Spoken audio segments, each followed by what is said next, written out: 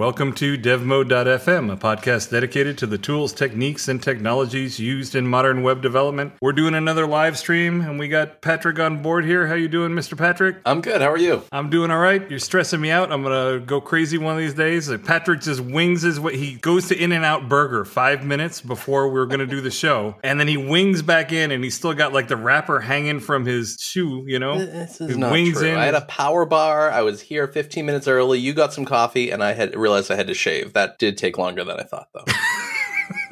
It's the pressure of being on YouTube, but I'm glad we see that we have a few folks here in the YouTube chat already saying hello. And just a reminder to anyone listening to this on the audio feed, Friday afternoons we record these. Come by and check it out. It's a good time. Yeah, so we record them Fridays, 1 p.m. Eastern time. And, follow the Twitter and we'll tweet about it too. But this is Patrick and I just getting together and talking about a few things. So we got to do a little follow-up, Patrick. So I've been harassing Patrick every now and again. When I see an article about the M1 stuff, I send it to him and I say mildly swappy, but is everything still been going good with your M1? Everything's running great. The only application I've had any issue with has been Outlook, but I don't think that has anything to do with the M1 Mac. I think it's just the fact that I do like to use Outlook as my email client, and I think the whole thing might be written in Electron at this point, and I would highly doubt that any of that is to do with the M1 Mac. But yeah, I mean, I'm swapping all day long. It's great. Outlook is written in Electron? Come on, that doesn't sound right. It's been moving over. I feel like it's in Electron. They're moving all their stuff over to web components. I need to check on that, but I'm pretty sure, at least on the Mac, they've been moving it out of native code. I know they're trying to get everything on one code base. I feel like it's Electron at this point. That's pretty interesting. But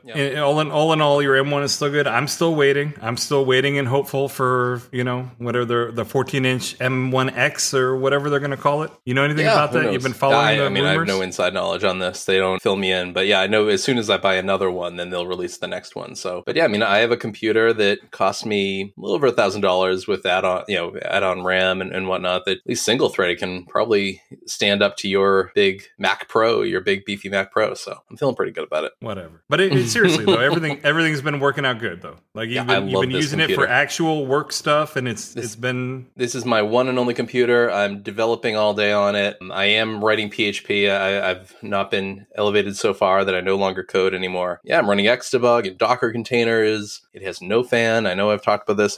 It has no fan, so I have not heard a noise out of my computer in months now. It's lovely. How do you know it's still on, though, if you don't hear anything? It is very mildly warm to the touch. So only the littlest bit, you'll feel a little bit of warmth. But even then, it's not like I used to have the 2009, the 2012 models where maybe it was the 2012 or 2015. It would get so hot. I don't know if you've had one of these MacBook Pros at one point, but it would get hot enough that it was uncomfortable to touch the keyboard. And forget about your lap. We're getting into TMI zone again, but I remember my now mother-in-law, way back when she first met me, she would see me sitting with the laptop on my lap all the time, and she bought me a cushion because she was like, we can't have that much heat near a person's private area. Let's just leave it there. It's not an unwise decision, but you could have saved a lot of money on your vasectomy. Oh, stop it! All right. If you just keep using the really hot laptop. My daughter is now a subscriber to Dev Mode. I don't know why. She subscribes to my podcast, to my wife's podcast. We cannot be discussing such things. Your wife has a podcast? Her company does, yeah. And she's head of communications. So how old is your daughter that's subscribing on YouTube? She's 7.5. I don't know what she got. All right. So this is a parenting problem, Patrick. I think it's a parenting win if it weren't for your tangents. A 7-year-old shouldn't be on YouTube. What are you talking about? She's not on YouTube, but no, she has the Apple Podcasts app. She listens to Dev Mode, the Genuity Science Podcast, and Wow in the World. Wow. Well, she's a very advanced child. Patrick's daughter, whose name we won't mention on the air because privacy reasons, but Patrick's daughter, if you're listening to this, stop. Yeah, don't Google these phrases that Andrew mutters. Just stop listening right now. Okay? I think that would be the best thing. So we haven't published it yet, but the next podcast that's coming out, which is going to be the previous podcast, so it's going to be really confusing for anyone hearing this, is where we talked a bunch about doing product and what it was like to build and do product. And I was wondering if you had any follow-up thoughts on that, or just kind of... No. No, I've been busy with a number of different endeavors over the last couple weeks that I can't get into all of it, some confidentiality, but no, I have not made any headway. As I said, let's talk about it and keep me honest, all this. I have not done anything in terms of the world of products and product development. Nothing to report there. How about you? I can tell you've been busy because I'm getting fewer and fewer. I don't get any of these goofy texts from you, and I know you're locked down and busy whenever that happens. That's true. You can't talk about it. You've been doing everything super highly confidential. You got nothing you can talk about? Not really. We are kicking off a Nux rebuild of an existing site. I don't know if I've talked about that before. We launched a big Nux site, a month and a half ago, and now we're taking an existing site, and it's going to be very interesting because it's a craft commerce site. We're now building Nuxt onto it, but we're going to keep the commerce backend as is for the order flow because we're not there to go fully headless ordering yet. There's a tight timeline because they have a TV spot coming up in April. Well, commerce doesn't even support mutations yet via GraphQL, does it? Or does it? No, I would be using, or Arthur and myself would be using just the normal endpoints, not mutations over GraphQL. We would be hitting the Craft app just through the normal, action APIs and controllers. Yeah, no, that would be gross. So one of the things that I've been doing, and I don't know, you may not even know about this. It's maybe like part of my secret life that you don't know about. We all knew there was a secret life. We just haven't been clued in on exactly what it is. Well, this isn't very exciting. But one of the things, so a while ago, a buddy of mine did a friend for his friend, who's a photographer, and he built a website for him. And he needed a little help with a couple of minor things, so I went in there and I helped him out, just doing a couple of small things on the project. So I had the copy of the repo locally and all that kind of stuff. And the guy, whatever, he's a photographer, he's busy doing whatever he's doing. He didn't end up paying for his VPS. So at some point, his DigitalOcean VPS just got deleted. Like it just got terminated and deleted. So I have no idea how this all happened. Yeah. But wouldn't they should give you like a lot of notice when that happens, right? I've got to think. I've definitely seen a couple clients over time, and specifically with DigitalOcean, have billing problems where it's an expired card or something like that. And he, I think, ignored a bunch of emails for that to happen. And you wouldn't know anything about ignoring emails. But my guess is that there were a bunch of emails. He's like, oh, I'm sure that's fine. I don't know what a VPS is, but I'm sure that's fine. And next thing you know, so site's gone? Or is there a database dump, or is it just blown away? So that's the thing. My buddy who built this site, his name is Matt, and we had him on the podcast here, and he talked about how he was giving up his design stuff that he was doing at ThinkMill and was becoming a long-haul trucker in Australia, right? Okay. So he's, a couple of years out of the loop, or maybe just a year out of the loop from that too. So he was looking at trying to get this thing set back up for him, and he's like, hey, can you help me out? I'm like, sure. Do you have the images anywhere? And he's like, well, here's the Bitbucket repo where everything is. I'm like, okay, but where are the images? Yeah. You didn't use S3 on that one. It was just all local, basic. Yeah. Yep. All just local stuff. And then I said, okay, well, we'll also need a database. Do you have the database anywhere? What's a database? So I have my old Mac Pro where I have some older projects that are on there, and I just connected to it, and I found that the project was there. And so I just scarfed everything out of that. But then I was just like, you know what? If I'm going to be the one who's going to be working on this thing, which like, I'm not going to do a ton of work, right? But if I'm going to be the one to get it up and running, I want to modernize it, right? Mm-hmm. So that's what I've been doing is I've actually been doing a live stream where I'm live streaming me converting this project over. So I Dockerized it. Mm-hmm. I added the base twig templating setup that I use in my config, and I just added Webpack to the build system where it's actually building all of JavaScript. And this was done a number of years ago. And so it just had like a script tag, for the script, and there was no build system. There's nothing anywhere. It was, yeah. And some of the stuff that's being used too is like Slick, which is like an old common JS carousel, and also Slick Lightbox, and I actually had some massive struggles with getting that working in the modern Webpack build flow. I can't imagine. A couple of the problems were self-inflicted, but here's what I think you might find funny is I was going through the project and I found this stuff like craft env this and .env that, and I'm like, oh, that was something I did a couple of years ago that I think that was actually a bad idea, so I tore all that stuff out. But it was just funny, kind of like going back, little time capsule and looking at the stuff that was in there. But the biggest problem that I had in getting this up and running was trying to figure out how I could get these old masonry and Slick and Slick Lightbox thing working in a Webpack config. And so I did this all live on stream yesterday or the day before, and there's no like I got the masonry working, but I couldn't get the Slick stuff working. And I ended up having to stop the stream because I had to do some other stuff. And then I went back to look at it the next day and I'm like, oh my God. So there were a number of just silly things that I did. The first of which was that I left all of the script tags in the Twig code, right? So it was both loading it via Webpack and it was loading it because I was wondering, like, why is there a discrepancy between what I'm seeing in various places when I was trying to debug it? So, okay, no big deal. Fix that. And then I found out that I actually was importing Slick. That was what I put in the package.json. That is not the Slick carousel slider thing. Like if you import the NPM package Slick, it is not just some other random package that happened to grab that name. It's like a template parser or something or other, you know? That'll do it. Wait, all right. So hold on, because you've gone into over-engineer. I'm going to build, the greatest photographer's website that's ever existed. Is this guy's website down the whole time, or have you gotten able to get it? No. Hold on.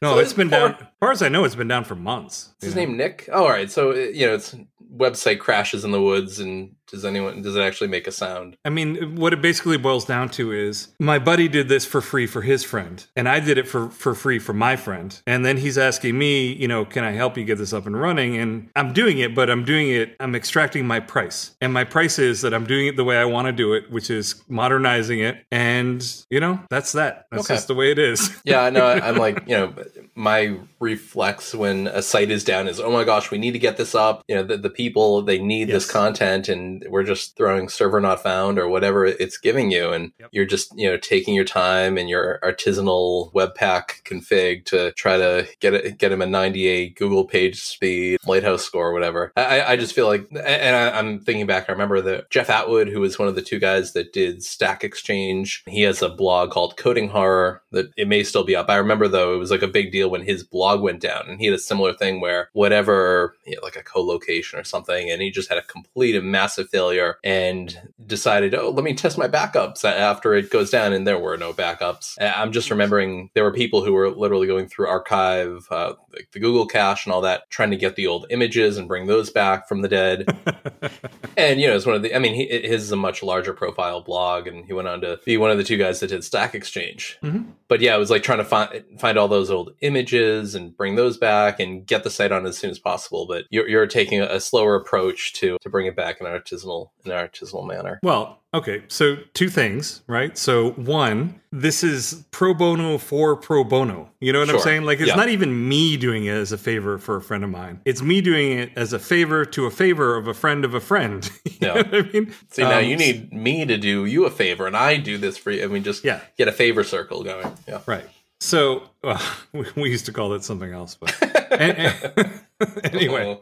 So the other thing is, if he was paying so little attention to it that it just went down, you know what I mean? I don't know. How much should I really be too worried about it? I gotcha. So the confluence of those two things where, like, I'm just doing it for free, so if you want my help for free, you're going to have to deal with the way I feel like doing it for this thing. And then the other part is, again, if he just let everything lapse and didn't even notice that it was down for a little while. Sure. What's another week or two going to matter? Now, obviously, if this were a client site, I would not be doing it like this, right? Obviously, if it were a client site, it would be urgent, immediately get it back up. Also, if it were a client site, I would have a good backup plan in place, and it would be super easy to get this back up and running. What do your backup plans look like? I've had plenty of clients where I'm a little bit afraid that if push came to shove and we had a real, oh my gosh, I don't know how someone did it, but someone just blew away that AWS EC2 box. I don't know how well we'd be very scattershot trying to find the assets again, get the database. What if someone also blew it? Like, what if you had, someone just knocked out the Amazon account? So the RDS is gone, and now you're hoping that some engineer at AWS support can just bring back what was blown away.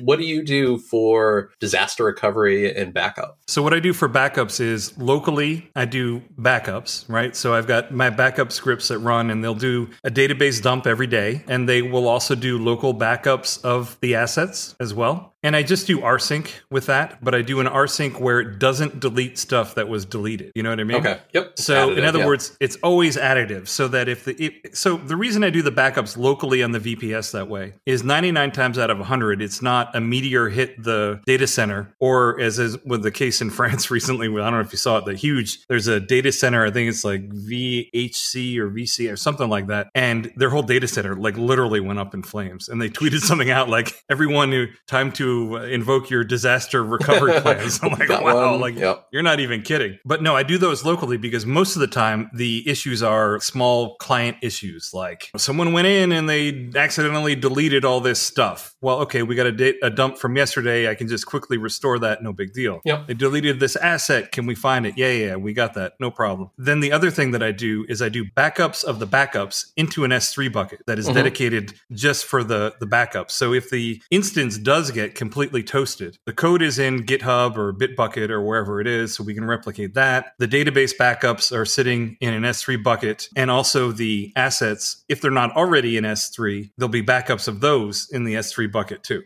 So you have local ones in NY Studio headquarters and a mirror of them in an S3 bucket. Local to the VPS, so not local to NY Studio. For a while, I mean, I do have a VPS sitting on my network here, and for a while I was doing the backups here, but I would much rather just do those to an S3 bucket. And I still do the backups here for some of my stuff, but I also am moving those just to S3 buckets too. And yeah, I mean, if the worst happens and somehow you delete everything, I guess you're just kind of screwed. But yeah, I'm even in that. I'm like, well, if someone knocked out the entire AWS account, your backups are in an S3 bucket, but they're with kind of alongside. I almost feel like you want to also mirror them out to some other, maybe Azure or something else, just to have them in more than one spot. Yeah, it's one of those, like, as I've told clients, they're like, well, what if something, I'm like, if AWS goes down, like the internet is going to go down with it. Like you won't be that big a deal anymore. Yeah, I do worry a little bit about at times needing to spend some more time on disaster recovery planning and testing. Yeah. I mean, so far the local backups and then backups offsite of those backups plan has worked out really well. Yeah. And, back in the Stone Age, when we used to do this, like we actually used to do the same protocol, but we actually had like a physical drive that we would back up locally and take off. And Nevin and Johannes are both saying that it was OVH is the plan. So if you like Google OVH data center or whatever, you'll see this thing is like, I mean, literally it's up in flames. Jeez. It's literally up in, it's funny to see that with the, Johannes is saying the video counseling platform of one of our clients just disappeared because the data center literally just went up in smoke. But anyway, so getting back to what we're talking about, I did those two just dumb mistakes in terms of Twig was including the script and I was also loading it via Webpack. And then I was also just using the wrong package. I was using, right. So obviously that's not going to work. But then the final thing that was driving me crazy was I couldn't get the jQuery plugins to attach themselves to the, the $FN, whatever. Yep. And I ended up figuring out that the issue was what I needed to do, because they're old CommonJS modules, I needed to do a require as opposed to an import on them. And part of this is just, I probably should spend a little more time examining this site before I just dove in and started working on it. But part of it is also just like it was somebody else's old stuff. So I didn't even really know what was being used or where. So by doing the regular imports, it was wrapping it in an ESM module. And they're like, and it's giving it back to you. And that is really unhelpful when it's an old CommonJS module and it has code in it that needs to execute and does all those kind of funky old weird global stuff that used to do. But I got both of those in there. Nice. Both of those working. So we're doing really good. So that's something that I've been streaming from my NYS account on YouTube. I have not been advertising it because I knew I kind of went into this just kind of not really planned. So I thought it might be kind of boring for people to watch. You know what I mean? But if you want to see me have no idea why the JavaScript stuff isn't working, those are all up there. Now, do you get help from the audience during these live streams? Do people try to help you along when you're stuck and say, wait a sec, Slick, that's not Slick, that's some other NPM package? Or okay, so first of all, audience, I'm not exactly at influencer level there, Patrick. But the other thing is, again, I didn't advertise either one of these streams. Yeah, I didn't even know it happened, So someone would have to see it accidentally. So there were only a couple of people watching when I was streaming it anyway, but no one said anything. So whatever. But that's something that I've been working on, and it's interesting because you are in a modern JS ecosystem thing where you're using this framework, or you're even using a meta framework that's built on top of a framework and all this kind of stuff. And then you try to go back, it's not even that long, maybe like 5 years ago, where you've got something that's using jQuery and it's using jQuery plugins and all this stuff. And I'm just looking at it like, I barely remember how all this stuff works, It's kind of funny. Yeah, I've got to think. Anytime you need a self-esteem boost, look at code you wrote 2 years ago or 5 years ago or more. Yeah. And hopefully you're looking at it and saying, oh my gosh, I can't believe I used to do that. Or, oh, wasn't it quaint the way we did this? And if you're not, then maybe just you're maybe falling behind. So we've talked about this on the show plenty of times, but yeah, it's fun. Yeah, I'm sure. I'm thinking you used to have like your .env.php and all these other little things that you had. And yeah, we're in a really good place right now, I feel, with some of the things you brought to the community around the Docker setups and your Webpack configs. There's just a lot of good stuff there. And if anyone's listening and haven't dug into them, take a look at the dev mode repo. It's out there on MY Studio 107/dev mode out on GitHub, because it gives you a really nice model to work from if you want to see what Andrew's prototype looks like. Yeah. Regarding the .env.php stuff, I actually still wish that they would use something. No, I don't miss that, because I ended up giving up on that and saying, okay, it's fine. Just use .env. Like I concede, I yield. You guys are right. It's easier. However, I do wish that they had something like Laravel has, which is they have like a way that it will pre-bundle all of this stuff. So when you ship to production, instead of it using the .env stuff, you can actually tell it to optimize this, and then it bundles everything up. So it's not reading this in every time. And honestly, that's the right way to do what I was trying to do. Yeah. And I opened a GitHub issue for that for Craft a long time ago. It's still there somewhere. It'll be done right after Matrix and Matrix. Oh my God. The peasants will rejoice someday when that comes down. So the other interesting thing that's been going on with me, so first of all, I'm going for a COVID test tomorrow. Oh? I'm going to get COVID testing. Yeah. Why is that? Everything okay? Everything's okay. I've got risky encounters. Yeah. No risky encounters. I lead a very boring life, Patrick. As do I. As I think a lot of people. I mean, their lives are a lot more boring now than they used to be. No, I'm having a small medical thing done, and they need the COVID test done before that. So I'm going to go in for the COVID test, and actually I'm going to do that today. I need to do that today. So sometime after the show. I thought I was going to do it before the show, and I was going to be able to talk about how fun it was to have stuff jammed up my nose. Yeah, I had to have one maybe a month ago I had a very minor surgery, just a hand thing, and it wasn't great, but people had made it out to be the worst thing in the world. Oh my gosh, they're going to, hit your brain with this Q-tip, and it really wasn't bad. Just close your eyes and you'll be good. That sounds like Stop it. Really, really bad date. Stop. I love the glare we're getting. That's awesome. But so the other good news is that I am going in for my COVID shot. Yes. The craft community is thrilled that that MY Studio is getting vaccinated. I don't want to be a super spreader. It's very important. Yeah. No, that's good news. It's good that they've finally gotten to the 60 and up age range over there in New York. No, it is not 60 and up. How dare you? It is not my age at all. You're not even close. Yeah. How dare you? No, it's the comorbidity stuff, right? So it's a BMI. Yeah. Like I got a BMI of over 30 or whatever. Yeah, as do I. Yeah, and in New York, so I'm in Massachusetts. In New York, right now, you only need one medical condition or comorbidity, and they're allowing you to register. Yeah, that's great. I'm going to go in and do it. Two or a couple other things. There are, I think, teachers are now on the list and a few others. And then they're moving into professions. And then I think it's 1+ medical condition here in Massachusetts. Yeah. And I was actually contemplating potentially driving 2.5 hours or 2 hours or something to Utica to get it. Ooh. Because they had openings there. And I'm like, you know what? I'm not really going anywhere doing anything. Like, I'll just wait. Yep. It's not going to be the end of the world. I'll just wait. It's not a big deal. Even if I got the shots, like, it's literally going to change nothing in terms of how I do. Because even if you can still carry it, even if you have it. So until my whole family has it, realistically, not much is going to change. So I waited. And then my brother-in-law texted me. And he's like, hey, they just opened up some more shots locally. So I'm like, cool. Nice. Just signed up. And end of April, I'm going to head down and do it. Very cool. Yeah, no, I heard the news out of the CDC, as everyone has, that if people are vaccinated, they can get together even with non-vaccinated people, not have to wear masks. If it's like two families meeting together and one group is fully vaccinated, which makes sense. It's if one has their shields fully up, then we can all let our shields down a little bit when it comes to masking and all that. No, I'm really helpful about what the future holds. I would go in the middle of the night if I could right now to get one. Just the numbers are so good in terms of what we're seeing with efficacy and, essentially 0% people going into the hospital and severe cases being really low. So how far would you drive?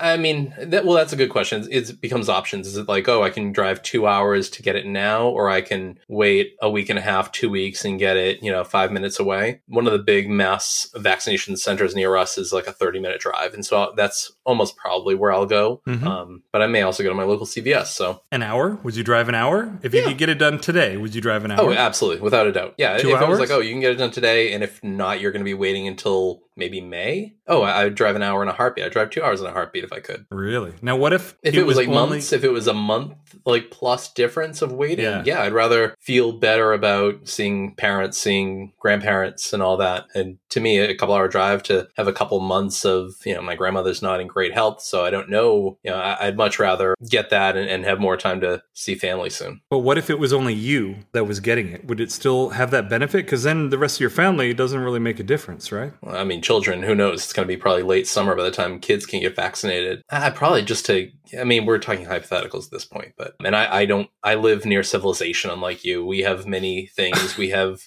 automobiles and we have electricity. Yeah. No, it's so dense. It is a difference where I am than you are. If I look at the number of testing sites within an hour drive, there's a zillion. Not to say you don't have plenty between pharmacies and all that, but it's just a hypothetical that doesn't make sense for where I live. Well, what I mean is, and this is the other thing I was thinking about. So I want to get vaccinated for myself, right? So I just want to do it. But what is the realistic benefit? So if my entire family is not vaccinated, the way that we behave is not going to be substantially different. Yeah. So is there really a huge benefit?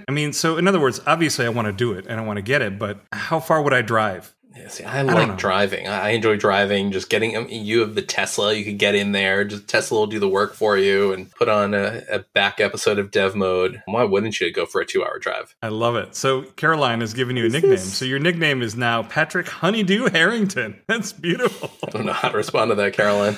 You are my little honeydew melon. That's beautiful. What do I do this show? But you know what I'm saying? Like, all I'm saying is I would rather the entire family get vaccinated. You know what I mean? Yeah. Because then maybe we could be more liberal about going and doing stuff. But the thing is, even then, you could still potentially transmit it or carry it to other people. So how much is your behavior really going to change? And I just don't really know. Yeah, the word there is potentially. And it becomes just the more that everyone's vaccinated, the more quickly we'll get to the point where even if someone does have, and if they are able to transmit, it's just going to find less and less targets to actually bounce off of, or it is going to bounce off rather than grab hold onto someone. Yeah, I think the more we all do it and get ahead of it, the better. Because it's been a long year. It's been a long year. We were actually, my daughter's school was one of the first in the country to shut down just because we had an outbreak. We have a lot of people that were at the Biogen conference, which was a big super spreader kind of late February last year. Yeah, so our year anniversary was actually last week rather than this week for a lot of people. So have your kids been going to school at all? So my daughter has had hybrid since the middle of September. She has 2 days in school, a day where they are on Zoom all day like till 11:40 with the teacher, and then 2 days where it's more synchronous. They're kind of in and out of Zoom classes. But here in Massachusetts, April 5th, I believe, they are going back 5 days a week, because the teachers are getting vaccinated pretty well. They've been doing mass testing of the kids where they're doing, I don't know the name for it, but they almost like test 100 different samples at a time, because if all 100 come back as negative, then they know, okay, there's 100 kids, or maybe it's 10 kids. So they've been doing pool testing here in our school system. She'll be back in school on April 5th, and she's so excited for it. Yeah, that makes sense. Just put all the samples together in one big cocktail and test them all at once. Exactly. Yeah. If you're getting, 1 or 2 positives across the entire school system, it doesn't make sense to do an individual test for everyone. You can pool them together and say, okay, this group of 50 kids or 100 kids is negative. Oh, there's someone's positive, or at least one kid is positive in this group. And then you can get granular with a retest. So it's a pretty smart way for them and pretty effective way for them to do it. Yeah. Well, anyway, enough about the COVID stuff. So, Yeah. One of the other things that I've been doing is I've been bringing the build system that I have to my plugins. So I think I mentioned it briefly, but basically the Webpack 5 build system that I have, I backported it to my plugins. And then the other thing I did is I made a little package, a composer package I think it's called Craft Plugin Manifest or something like that. And that contains, it's kind of like TwigPack Lite. So TwigPack is like a little plugin that I wrote that will translate between what's coming from a manifest file, and then it will also take care of the hot module reloading, and it'll do all that kind of fun stuff for you, and it works really nicely. This is sort of like that, but for plugins. And the reason I made it a separate package is so that it is isolated enough that I can easily just update that one thing and it does this specific functionality. You know, I'm not a huge fan of breaking plugins down into sub packages because you can run into dependency hell there really easily. Yeah. But this, I think, is low enough level that it'll be fine. So all my plugins just then require it. And I'm using dependency injection containers to then inject into that service whatever's the specific details for the plugin, you know, in terms of what's going on. And so the reason I got all that working is now I've got a Dockerized testbed set up for my plugins. So I previously had been using Homestead for all my plugin development just because it was there. Yep. So I have like a junk site where everything's just installed and I can just do all the plugin dev there. Mm-hmm. And I made a Dockerized setup that I actually published on GitHub. So anyone can use it if they want to. The really nice thing about that setup is it gives you all the fun stuff that was in the Docker config that we talked about, like the dual containers, the PHP, Xdebug containers, like all that stuff is in there. So you get really quick speeds when you're not debugging stuff. And when you need Xdebug, it's there. The other thing is I made it really easy to switch between Postgres and MySQL. And this is for plugin testing, right? So I have plugins that will use the database. And in theory, Yi has this compatibility layer for the database stuff that you don't ever need, but you do. Right. Like the last 10% won't work. So you have to special case for Postgres or MySQL. And it makes it super easy to switch back and forth because both containers are running and you just change one little thing in the db.php and it will connect to the other container. It makes it super, super nice for doing that development. And then that with the addition of that plugin manifest thing I was mentioning. So I get the HMR in the CP when I'm working on the plugins, which is just really, the experience is really nice. Yeah. So that's really, those are the two big things that I've been working on. Now that the setup is done for all the plugins, mm-hmm. I've been actually working on features for them. So. I was going to say, you filled me in. I don't think they're ready to tell the public about, but some pretty cool features coming to SEOmatic in the roadmap. Yeah. Well, and some of those work already, but we don't want to talk about them yet. No, but for anyone who's an SEOmatic user, which I'm sure is probably the majority of our listeners, there's some cool stuff coming. I saw something on a site and I was like, oh, I wish SEOmatic did that. And you're like, oh yeah, I've already built that. It's just not ready to ship yet.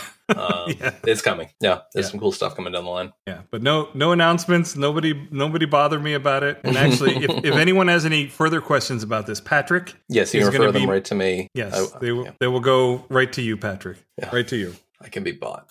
So here's the other question I had for you. We've been talking about the Apple Car stuff before. Yeah. Did you hear that Tesla has been talking about coming out with a minivan? Really? Is it going to look like the Cybertruck? I have no idea. It's As someone who drives a minivan, this is very relevant to my interests. I know. Did you know that I drive a minivan? Yeah, I remember you week one when I had in your minivan. Oh yeah, you've been in the minivan. I remember week one when I had the minivan, and I remember where I was driving at the market, and I had a moment where I just like lost my breath, and I was like, oh my gosh, I drive a minivan now. Like this is where I've gotten in life, but I've become more okay with it over time. I love my minivan. Yeah, you drove me around in Montreal in the minivan, I think. Yeah. So we tried to find parking in vain near the spot. Well, would you be tempted by a Tesla minivan? Yeah. I mean, I really so I have a Chrysler Pacifica, and I really wanted the hybrid one, although they had some issues with like the first model year of it, and I think this would have been the second. I was like, I don't know. There were a whole bunch of recalls, and I was like, I'm not going to try to figure that out. And it was a plug-in hybrid, so it was the type where, you could possibly run on electric for a percentage, especially, city driving, but it seemed like it wasn't enough for me to look at. But no, if there's a Tesla minivan, I would absolutely be looking for it. Now, I'm wondering how big it's going to be. Is this a minivan in the way that the Model Y or whatever it is an SUV, which is still more, I'd say, a European-sized SUV than an American one? Or is it going to be a big, hulking minivan? I don't know. Where's this information coming from? I haven't heard this.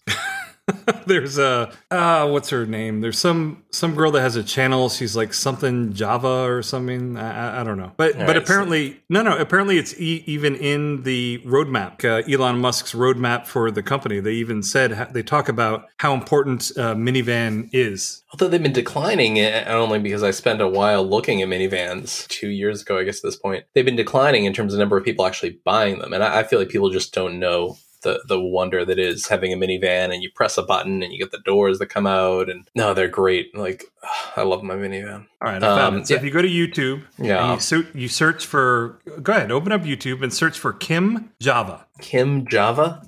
Yeah, Kim Java. Now, obviously, don't watch it now, okay? Because we're broadcasting live. Kim Java. Tesla van is coming. Is this a minivan or is it like a work? This looks like a work van. I'm pretty sure it's a minivan. Okay. I'm pretty sure it's for families. I know the image doesn't look like it, but I think that's like an A-Team looking van kind of thing. Right. Yeah, this looks like a work. So Carolyn has a question, so I figure we might as well try to address it real quick while you're looking over the van. Yeah, so I'm going to watch YouTube for a while now.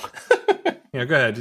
No, you go ahead. Put everything on mute and start eating your In-N-Out burger and watch YouTube. That's fine. I understand. Yeah. So she's asking that how easy it is to convert over to SEOmatic. She says she's put years of work into another setup is an easy move. So it should be actually very easy, because what you do is you install SEOmatic and it will then take care of rendering all of the meta information for you. And if you already have fields set up, for instance, like let's say you already have some kind of custom title, description, whatever fields in your content, you can set the content SEO to just pull from those existing fields. And in fact, that's the recommended setup, is that you want the SEO to be derived from the content rather than having it be its own kind of bespoke thing. So converting over an existing site to using SEOmatic should actually be quite easy. But if you have any specific questions, I mean, I'd be welcome to entertain them. Now I'll throw in, I mean, there are other SEO packages out there for craft, and maybe this is where Caroline's coming from. Just as I read it, you live in a pristine world where everything's been done SEOmatic and done the right way without the field type. And so if someone's been using Sprout, or Dolphin is another big SEO. No, Dolphin is a redirect plugin. That's what it is. Okay. There are a few that SEO made. There are a few ones out there. Do you have migration pathways from other ones to yours, and to put it out there, if someone, let's say, used the SEOmatic field type, and if they wanted to move from SEOmatic to another one for whatever reason, are there pathways out of the SEOmatic field type to other SEO tools? So in terms of migrating, it would depend on what plugin it is that she's using, and it would depend, like it's so tough to answer because it depends on how everything was set up. There are a few big ones that everyone knows. Yeah, Dolphin is not one though. They have a redirect plugin, but they don't have an SEO. Yeah, Ether is one. You're talking about the Ether one. Ether, SEO made, and obviously a Sprout. Yeah. So I don't have any migration set up for them, because most of the time the way that it is done is that your content is already there. Mm-hmm. So, for instance, for an SEO description, you can just tell it to pull from some kind of a description field or a matrix blocks or whatever the content is. If you happen to have it as custom fields, you can have it pull from those custom fields. Mm-hmm. If somehow you have it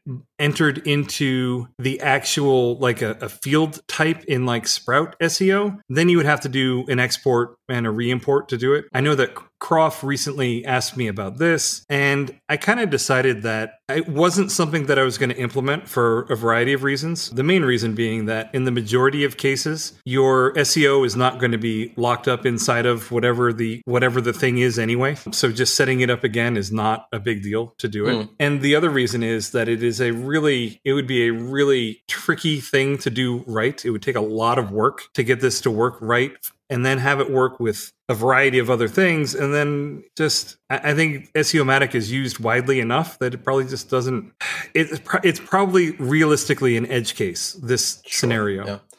No, I had a client that was on Sprout, and we were happy with Sprout for a while, but we wanted to move to SEOmatic at one point. And I remember that it wasn't the easiest process in the world. And that's not anything against Ben or anything like that. But I wonder if you and Ben and others should look at, when you do have kind of a compound field type, like the SEOmatic field type or a Sprout SEO field type, giving a good way to say, hey, here's a way to get my stuff out of my custom field type and map over like a job that will say, if you have the SEOmatic field type, set up these target fields, and you'd probably need, I say it's easy. On the basis of entry types, you then have to go and say, map from my old school SEOmatic field into a description field and a robots field and a Twitter image field and all this stuff that gets jammed into that SEOmatic But the scenario field. that you're describing, Patrick, is exactly why I don't advise that people set things up the way that you're talking about doing it. But you've given people that cookie that you're like, you can do it the right way, or you can put this one field on your entry type and your clients. I'd be interested to see I guess dev mode. I should probably actually log into dev mode someday to see how you handle like all the things that the SEOmatic field type does, because it lets you get so granular with your generic social media image, your Twitter one, your transform. Do you actually go and almost recreate all of that, or are you? So you only have to typically. Okay, so just to dial it back, and this will help answer Caroline's question a little bit. So if you're using SEOmatic or you're using some other thing, yes, you could put everything into a field type, right? But then everything is kind of locked up in that field type. So I designed SEOmatic so that the preferred way to set it up is that you have it pull from your existing content. Meaning that if you uninstall SEOmatic, there's no data that is locked up inside of that plugin that you need to worry about then getting out. And that's the situation that she's in with whatever plugin she's using. She's got all this data in the field type. If you do it the way that you're talking about, Caroline, or what you would need to do is export from the old field type. SEOmatic does support FeedMe, so you can import stuff back into SEOmatic's field type if you want. But really the best way to do it is to go in and do the content SEO mappings and say, and don't have it try to pull from the bespoke field. Like don't recreate the bad thing that got you here to begin with. You know what I mean? Instead of having it, instead of making an SEO settings field and putting all the custom SEO stuff in there, set up the mappings and content SEO to pull from your content. And then you'll be divorcing your SEO stuff from these bespoke things that were set in there. And you'd be surprised. It probably will work. It probably will just work for your site. It really will. I mean, people are just like, well, but I've got all these custom SEO descriptions that are entered and client put all this stuff in there. But realistically, that's actually probably not the best thing for your SEO picture anyway. It's probably better that the SEO is matching what is actually displayed on the page, because that is one of the things that Google looks at. Is the SEO information, is it relevant to what's on the page? And if it doesn't think so, it just rewrites it anyway. It'll even rewrite your title. It'll rewrite your description. If it doesn't think it's matching what is really presented, it's just going to rewrite it anyway, Yeah, I mean, I think I'm thinking more of all the options that are packed into They're that all very there. powerful. They're all there. Every single option that's in the field type is in content SEO. Yeah, there are ones that, this one should have the large card option. This one should use the small card for Twitter, or, we want to crop this to Instagram exactly right this way. And it is very versatile and gives the client a lot of power to have. And there are clients out there who really care about how they're exposing themselves on social media, because it's huge right now. And that's the way the field is intended to work, is as an override. So you set up everything the way that it should work, and you set up the mappings, and it even will do per entry type mappings, right? So you can get really granular in terms of, and then for the 99% case, you have to do absolutely nothing. And then if your advice is not to shun the SEOmatic field type, but use that as build it the right way, feed it a featured image with recommended crops for Instagram and whatever. But then if for some reason it's not looking great, and use the, live preview of the different social media targets to see what it looks like, then as your method of last resort, then go to the SEOmatic field type to tweak things. That's right. Got it. So it's fine to use the field, but use it as an override, right? Mm-hmm. So map everything so it's going to do the right thing in 99% of the cases. And the other reason why that is good is a lot of clients will start out with a desire to do everything bespoke, but then reality kicks in and they're not going to do it on a per entry basis. So the fact that you have the mapping set up ahead of time to something sane and something that is probably as good as they're going to do by hand anyway is a really good thing. And then use the SEO settings field just as an override if you do need to maybe tweak something, or the client really wants this to be changed or really wants that to be changed. Yeah, I'm not saying eschew the field. Eschew? Issue. Yeah. Eschew? Issue. God bless you.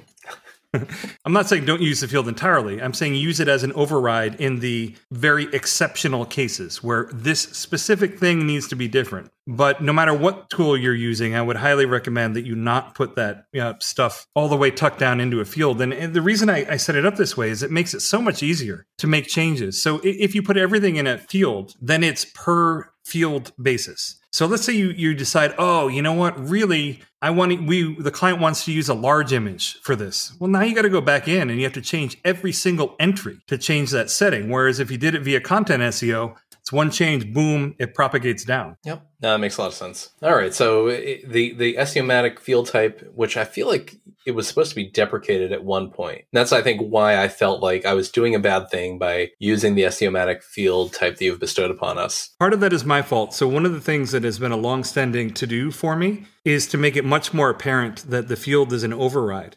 So the way that it's going to work is it's going to display whatever the default value is, and then you have to click a light switch that says override. That would be nice. Yeah, because right now I think, it feels like here's the place to... Yes. That's what my client trainings look like. I go in there, they say, hey, how do we do with SEO? And I go, click this field. You can do anything you want. All right, you're good. And I think that's bad UX, and it's something that is been on my list to fix. And now that I've got some of the other meta work out of the way, it is high on my list to get in there and fix it. But yeah, that's the way it should be presenting. Okay. Caroline is saying the point is to make it there without a Google transition. Well, I don't think you're going to see any kind of a big hit. And in fact, you may even see a boost when converting it over to SEOmatic because you're going to get better JSON LD and structured data and stuff than was there before. In addition to that, as long as your URL structure isn't changing, I don't think you're going to see any kind of a big immediate change. It's going to take Google a little while to crawl everything. You're going to have plenty of time to ensure the quality of the SEO that it was transitioned to. But I have never seen or heard of anyone moving to the plugin and having things get worse. I've seen them get a whole lot better, though. Yeah, I mean,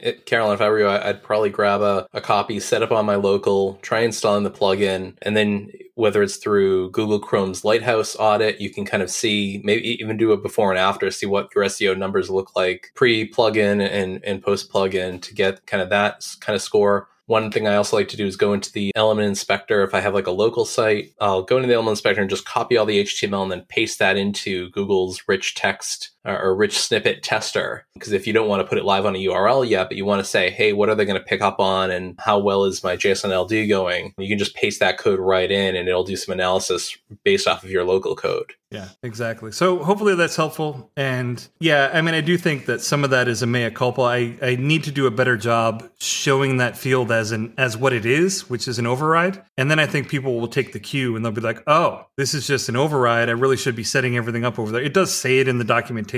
It talks about how all these things should be set up, but it is what it is. With apologies to Matt Stein, people are not reading the docs. They're usually reading the docs when they do a Google search and it lands them on a docs page. But that's about it. Andrew, I like that you have someone dancing in the background. Again, this is why people need to come to the YouTube. Other side, not Totoro. You're a little guy there. Yep, there he is. Oh, there he is. He's rocking out. Tyler, are you dancing for everybody? Oh, no meowing. No. Oh, you can dance if you want, but that's it. All right. That's why people got to come for the YouTube.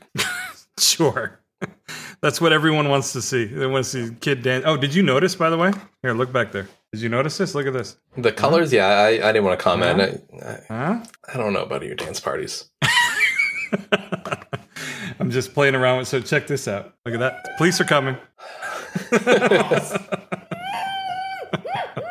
For those listening on audio, Andrew's lights are now flashing blue and red in a strobing pattern. I've actually told my kids, my dream is to one day have our home automation set so that if the alarm goes off, we get red bulbs that all start playing and, put on some clip that says, you have chosen destruction or some, really intimidating thing that would scare off a robber. Anyway. Well, anyway, man, you got anything else? You got anything burning? You just have all this top secret stuff that you can't tell anyone very about. Confidential, mildly geeky business. But yeah, nothing to share too much except I'm still on Nuxt and I'm swapping all day long. All right. Well, that about wraps it up for another episode of the DevMo.fm podcast. Come join us for the live stream if you want. Otherwise, enjoy the show, subscribe, do all the things. Right, Patrick? Absolutely. All right. Let me see. Thank you, everyone who joined us in the live chat.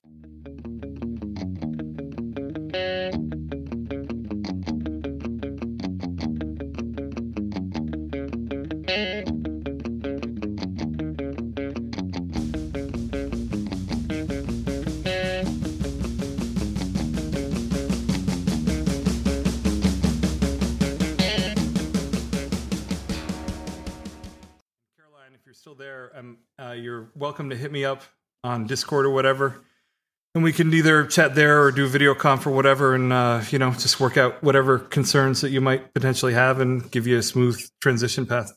Yeah, so you can always, I think we end up doing like a SQL query that just didn't update based off of the old tables over to the new content tables. And it wasn't too bad once you had something that just kind of ported over all those hand-coded descriptions. That's probably where the most of the friction is right now. Yeah. And signing off. And broadcast.